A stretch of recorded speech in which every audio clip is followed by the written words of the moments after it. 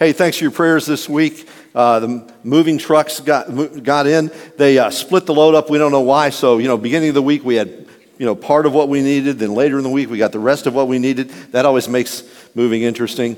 And then in the middle of it, the air conditioning went out. So just to help us feel a little more at home, And but it all got fixed and sorted out, and we're unpacking and rejoicing together.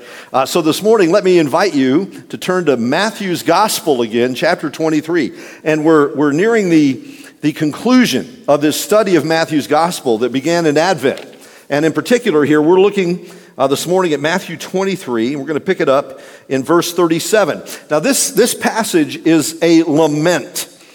It is positioned, it's a pivot passage right between two sections on judgment. And what we're looking at in this little part of the study that we're in is how Matthew is concerned to show us the heart of Jesus. Again, the Gospels don't tell us about Jesus' height. They don't tell us about his weight. They don't tell us about the color of his hair, the color of his eyes, the set of his jaw. They don't tell us any of those things. They're not trying to describe for us an external appearance, because the thing that changes us is an encounter with the internal, the heart of Christ as it is revealed to us, because Jesus said, if you've seen me, you've seen the Father. A lot of times people, it seems to me, think that there's a kind of hidden God behind Christ.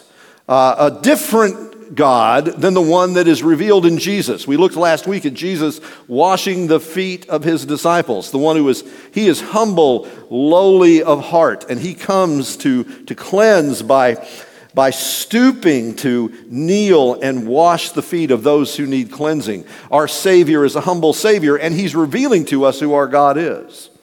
And so whenever we encounter this heart, we're discovering who God is. There's not like a mean God. I really do think some people think this. There's a mean God over here, and Jesus is kind of saying, just focus on me, not the mean God over here. All right.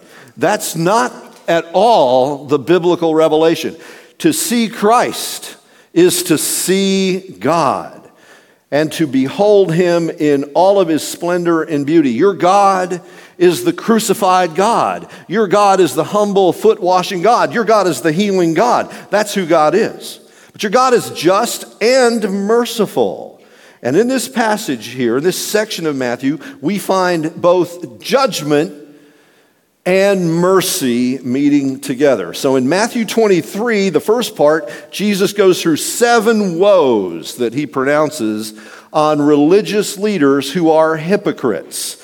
7 different woes. Woe to you, scribes, Pharisees, hypocrites, he calls them. Now, we're used to the word hypocrite.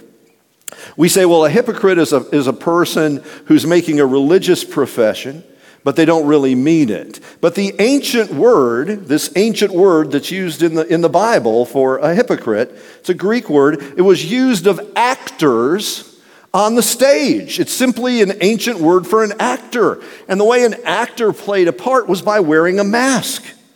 And so the actor would come on the stage with a mask. That's the word that Jesus is using. He's saying, you religious leaders are corrupt, and you are going through life wearing a mask, pretending to be something you're not.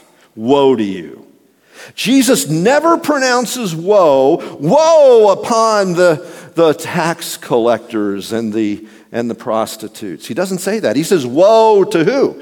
To the religious leadership, because he comes on the scene as a prophet within the Jewish tradition. Let me just put it to you this way at the outset, and this may seem really obvious, but we forget it sometimes. Jesus, historically speaking, as he comes on the scene, Jesus was not a Christian. You say, well, what was he? I said that in a conference one time, and a person on the front row said he was a Presbyterian, and so I was in a hurry to correct that. Now, Jesus arrives on the scene. I'm talking about how his contemporaries encountered him as like Isaiah, like Jeremiah, a prophet in the Jewish tradition. And he comes with a message of hope and life, but he also comes with a message that God is bringing idolatry into judgment. He's going to bring judgment on Jerusalem. And so he has these woes. And then at the end of 23, the disciples point out to Jesus all the buildings, the temple, all of the temple complex, and they say, look how beautiful it all is, Jesus. And Jesus says, you know, the day is coming in this generation where not one stone will be left on top of another. And so he begins to talk to them about the coming destruction of Jerusalem. And he says it'll all happen in one generation. And it did. Biblical generation is 40 years. And 40 years from the time he said those words, the Romans came, they sacked Jerusalem, just like had happened under Jeremiah when the Babylonians came and did the same thing. It's one of the most terrible, horrible moments in history. Jesus saw it coming and he declared it, but he didn't, listen to this, friends, he didn't want it. He didn't want it. Now, there are some people who, when they hear judgment is coming, have you encountered this? They kind of lick their chops, like God's gonna get them. And I can't wait. I want a front row seat when God's going to get them. And that kind of attitude is utterly absent from the heart of God and, of course, then revealed in the heart of Jesus. So between these two, woe to you and not one stone, is this lament. Read it with me, Matthew 23, verse 37. Oh, Jerusalem, Jerusalem. Now that, I'll just stop right there.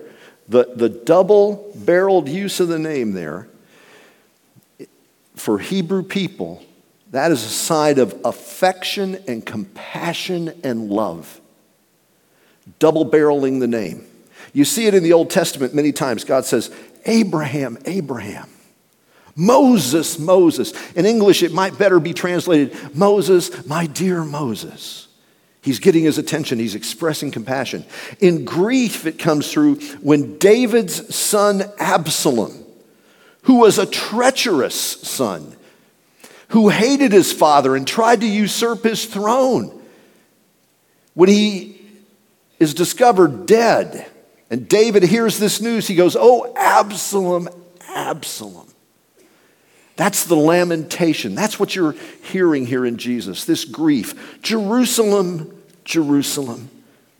And then he recounts the history, the city that kills the prophets and stones those who are sent to it. How often would I have gathered your children together as a hen gathers her brood under her wings, and you were not willing. See, your house is left to you desolate. For I tell you, you will not see me again until you say, blessed is he who comes in the name of the Lord. This is the gospel. Would you pray with me? Lord, thank you for these words today. We pray that you would inscribe them in our hearts and reveal Christ to us, not simply so that we know more about him, but so that we come to know him and are transformed to look like him. And we pray this in Jesus' name. Amen.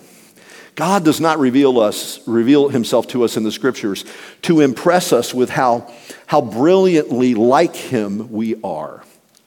No, he reveals himself to us in the scriptures to show us how disastrously unlike him we are. And that is part of what happens in salvation. In salvation, not only are our sins forgiven, but God begins a reclamation project, which in theology is called sanctification, in which he is transforming our hearts, our attitudes, our thinking, everything, so that more and more the lives we live begin to reflect the heart of Jesus Christ. And whenever we encounter the heart of Jesus, we learn something about ourselves, we learn something about who God is, and we learn something about what Christ did to bring us back to God, to reconcile us to him. We learn something about ourselves, something about human nature. We learn something about who God is, about God's nature. We learn something about what Christ has done to reconcile us to God and begin that reclamation project in our lives. What do we learn about ourselves in this passage? Well, here's the first thing. Here's the first thing we learn about human nature, about ourselves. Human beings have deep within themselves an active resistance to God's will. Deeply embedded in the heart of every human person, including myself, is an active resistance to God. It comes as a result of our fallen condition. Ephesians tells us we were born children of wrath, and we are by nature that way. And then God's grace comes and transforms us. The scriptures say, if anyone is in Christ, he is a new creation, and the old has passed away. Behold, all things have become new. And while we believe that all things have become new, we still see within us that disposition towards wandering away and towards encountering the will of God that makes us go, I don't know about that. I'm not sure I want to go that direction. Now, before you're a Christian, it's really manifest. That activity that goes against God. Listen to what Jesus said. I wanted to gather you together like a mother hen gathers her brood under her wings. I wanted to gather you together. You were unwilling. There was an unwillingness of heart. And I see it all the time, of course, in my own life and as you're working in discipleship with people or you're working in evangelism. Listen, over the years, I've asked this question. I was sharing this with the congregation last night in the Saturday night service. At least 250 times I know that I have asked in an evangelistic context when somebody begins to raise an intellectual objection to the Christian faith. It may be rooted in history, it may be rooted in science, it may be rooted in theology, it may be rooted in philosophy, but it's an intellectual obstacle to them having faith in Jesus Christ. And they raise those, and I say, okay, well, let me just stop for just a second here. And this is almost inevitably in a university setting. But I'll say to them something like, okay, I respect your question. I want to delve into those questions. I think that's an excellent question. That's an important inquiry. I want to go into it with you. But I want to ask you a question at the outset. As we begin this inquiry together, I want to know this. If I can show you that your intellectual objection has been satisfied and that beyond reasonable doubt Jesus Christ is who he said he is, that he's been raised from the dead and that he is Lord, that he died for your sins and he rose from the dead and he's coming again, if you can be satisfied intellectually that that's true tonight, would you give your life to him? You know how many times I've heard somebody say yes to that question?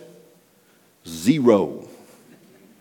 Why? Because the issue is not intellectual, the issue is volitional. The issue is the will.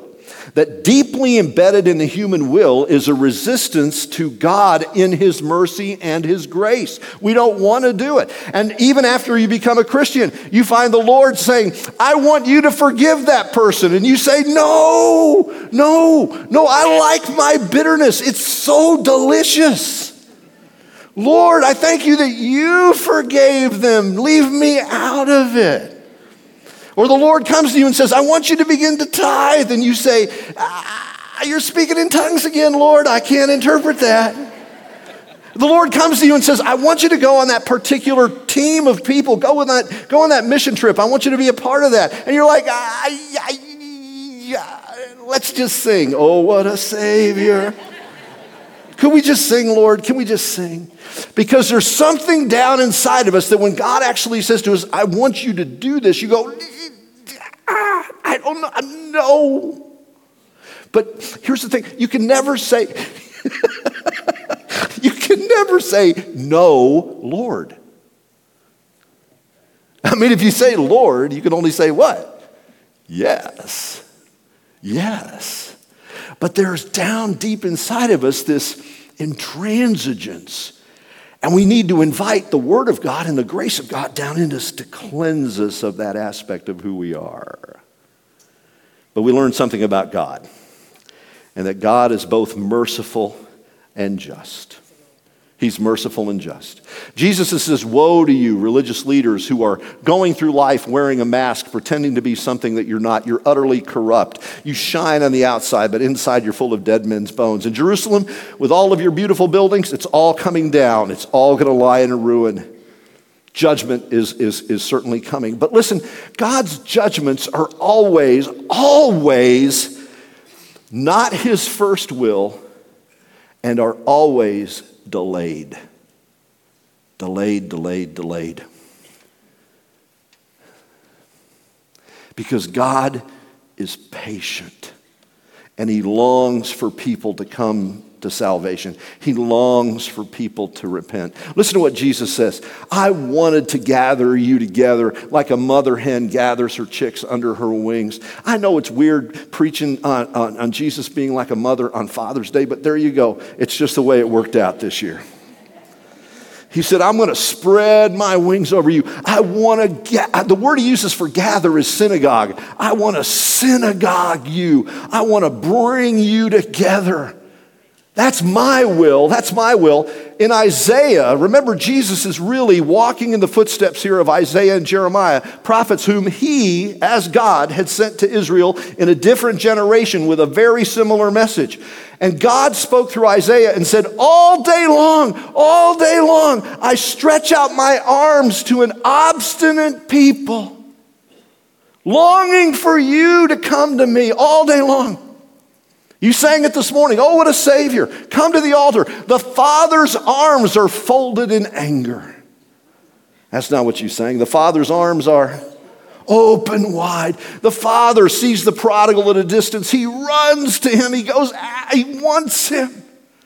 He runs to him. He showers him with kisses. The Father's arms are open wide. He didn't want judgment. The elder brother wanted judgment. How many of you are glad when the prodigal was coming home, he met the father first and not the elder brother? Because if he'd met that guy first, maybe he'd have gone back. But you see, there are the self-righteous who go, you're going to get what's coming to you. There are even preachers like that. You're going to get what's coming to you. You know what the gospel is? Jesus received what was coming to me and gave me what I did not have coming to me. He gave me his righteousness, and all of the judgment fell upon him. R.C. Sproul puts it this way: God's grace is not infinite.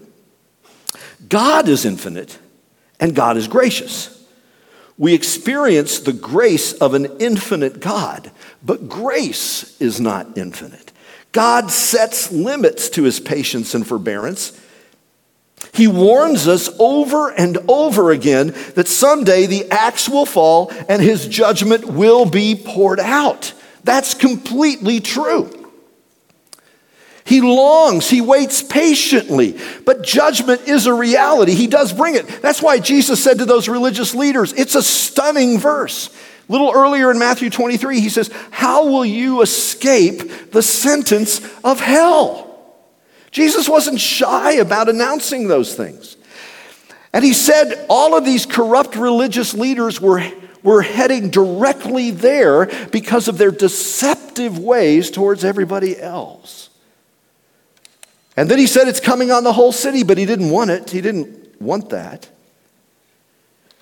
Listen to how Moses put it in Exodus 34:7. The Lord maintains his love to 1,000 generations, forgiving wickedness, and visits iniquity to the 3rd generation. 1,000 generations of mercy, judgment only to what? The 3rd. In other words, when people say the Bible reveals God as just and merciful, that's true, but don't ever get the idea that they are equal. No. Mercy triumphs over judgment. Thanks be to God for that. Listen, friends, mercy with God is on a hair trigger release. Judgment has got a safety lock on it. You've got to resist and resist and resist and resist. And every time you do resist, your heart gets harder. But you resist and resist and resist, whether as a non-Christian saying no to Christ the Savior or as a Christian saying no to Christ the Lord. I don't want to do your will. And ultimately, God will say, I've got to bring you into a place where you begin to understand the outcome of your decision to go against me. Like Pharaoh, your heart gets harder and harder and harder. But that brings us to the nature of Christ's work. God is just, but God is merciful, and he overflows in mercy. He longs for people who smell like the pig pen to come home. You may be sitting there this morning going, you don't understand, Pastor, you don't know who I woke up with this morning. Oh yeah, I don't, but I know somebody who does. And he says, come to me, and I will never cast you out. Oh, friends, God is a merciful God. That leads us to the nature of Christ's work. We learned something about what Jesus said. I want to, he says in this text, gather you together. I want to synagogue you. And he says to this generation, you won't see me again until you say, blessed is he who comes in the name of the Lord. Now I want you to watch that. He says to these people who are facing judgment, that judgment is surely going to come. The city's going to be destroyed. But out of your rejection, your current rejection of me, the day is also going to come when you are going to say, at the last day of history, what you said to me on the first day of this week. You see, this passage is set in Holy Week. It starts with Palm Sunday. And on Palm Sunday, Jesus rode into Jerusalem with everybody yelling, Hosanna, blessed is he who comes in the name of the Lord. And here Jesus says, at the end of history, you're going to say it again. Even though judgment is coming right now, at the end of history, you're going to say, blessed is he who comes in the name of the Lord. And you say, well, how can Jesus say that people who right at that moment were rejecting him could also be able to say on the last day, God had mercy on them? Well, it's the mystery of the cross. It's the mystery of the way God works in history. He takes someone who is his servant, his beloved servant who is rejected, and turns the rejection into the salvation of the people who rejected the servant. Now, I'll just remind you of this story. Joseph, beloved son of his father Jacob, treasured son, has a coat of many colors, distinguished from all of his brothers. And his father says, your brothers are out there in a field. Now this is after Joseph said he had a dream. And in his dream, his brothers all bowed down to him. And he shared that dream with his brothers. They were so happy about it. We're going to bow down to Joseph. This is great news, they said to one another. No, that's not what they said. So they're out in the field doing their work, and Father Jacob says to his beloved son Joseph in his coat of many colors, go out there to your brothers and check on them. So he goes out, and when they see him coming, they go, here comes that master of dreams, let's kill him. Well, they refrained from killing him, but they, as you know, sold him into slavery into Egypt. And they took that robe, and they tore it, and they dipped it in blood and brought it back to the father. Now let me see if we're starting to hear a rhythm. Let me see if we're starting to get a narrative theme here. We've got a beloved son who is sent to his brothers who reject him, and the outcome of is his robe dipped in blood and shown before the father. Are you with me? What does that sound like? That sounds like a preview of a coming attraction. That sounds like another story that's going to happen. And so he's sold into slavery where he is falsely accused in Potiphar's house. And he's thrown down into a dungeon. And down in that dungeon, he rises to run the dungeon. And two of Pharaoh's servants, the cupbearer and the baker, are likewise thrown down into the dungeon. They have dreams. And Joseph says, well, tell me your dreams. I got this thing with dreams. And so they tell the dreams, and what Joseph interprets comes to pass. He interprets the baker's bread, and he interprets the cupbearer's wine. And after interpreting the bread and the wine, he rises from the dungeon to be at the right hand of the Pharaoh. Does this sound familiar?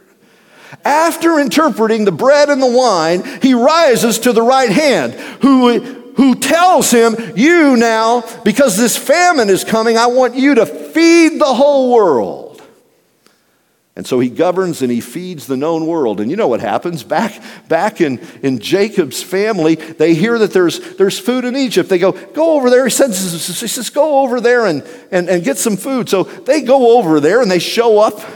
And they're presented before Joseph to get some grain. And Joseph recognizes them, but they don't recognize him because he's wearing Egyptian makeup. I mean, he's gone all goth on them, and they don't know that's Joseph. But he sees them. What's Joseph's heart towards his brothers? Oh, good. Now I can get them.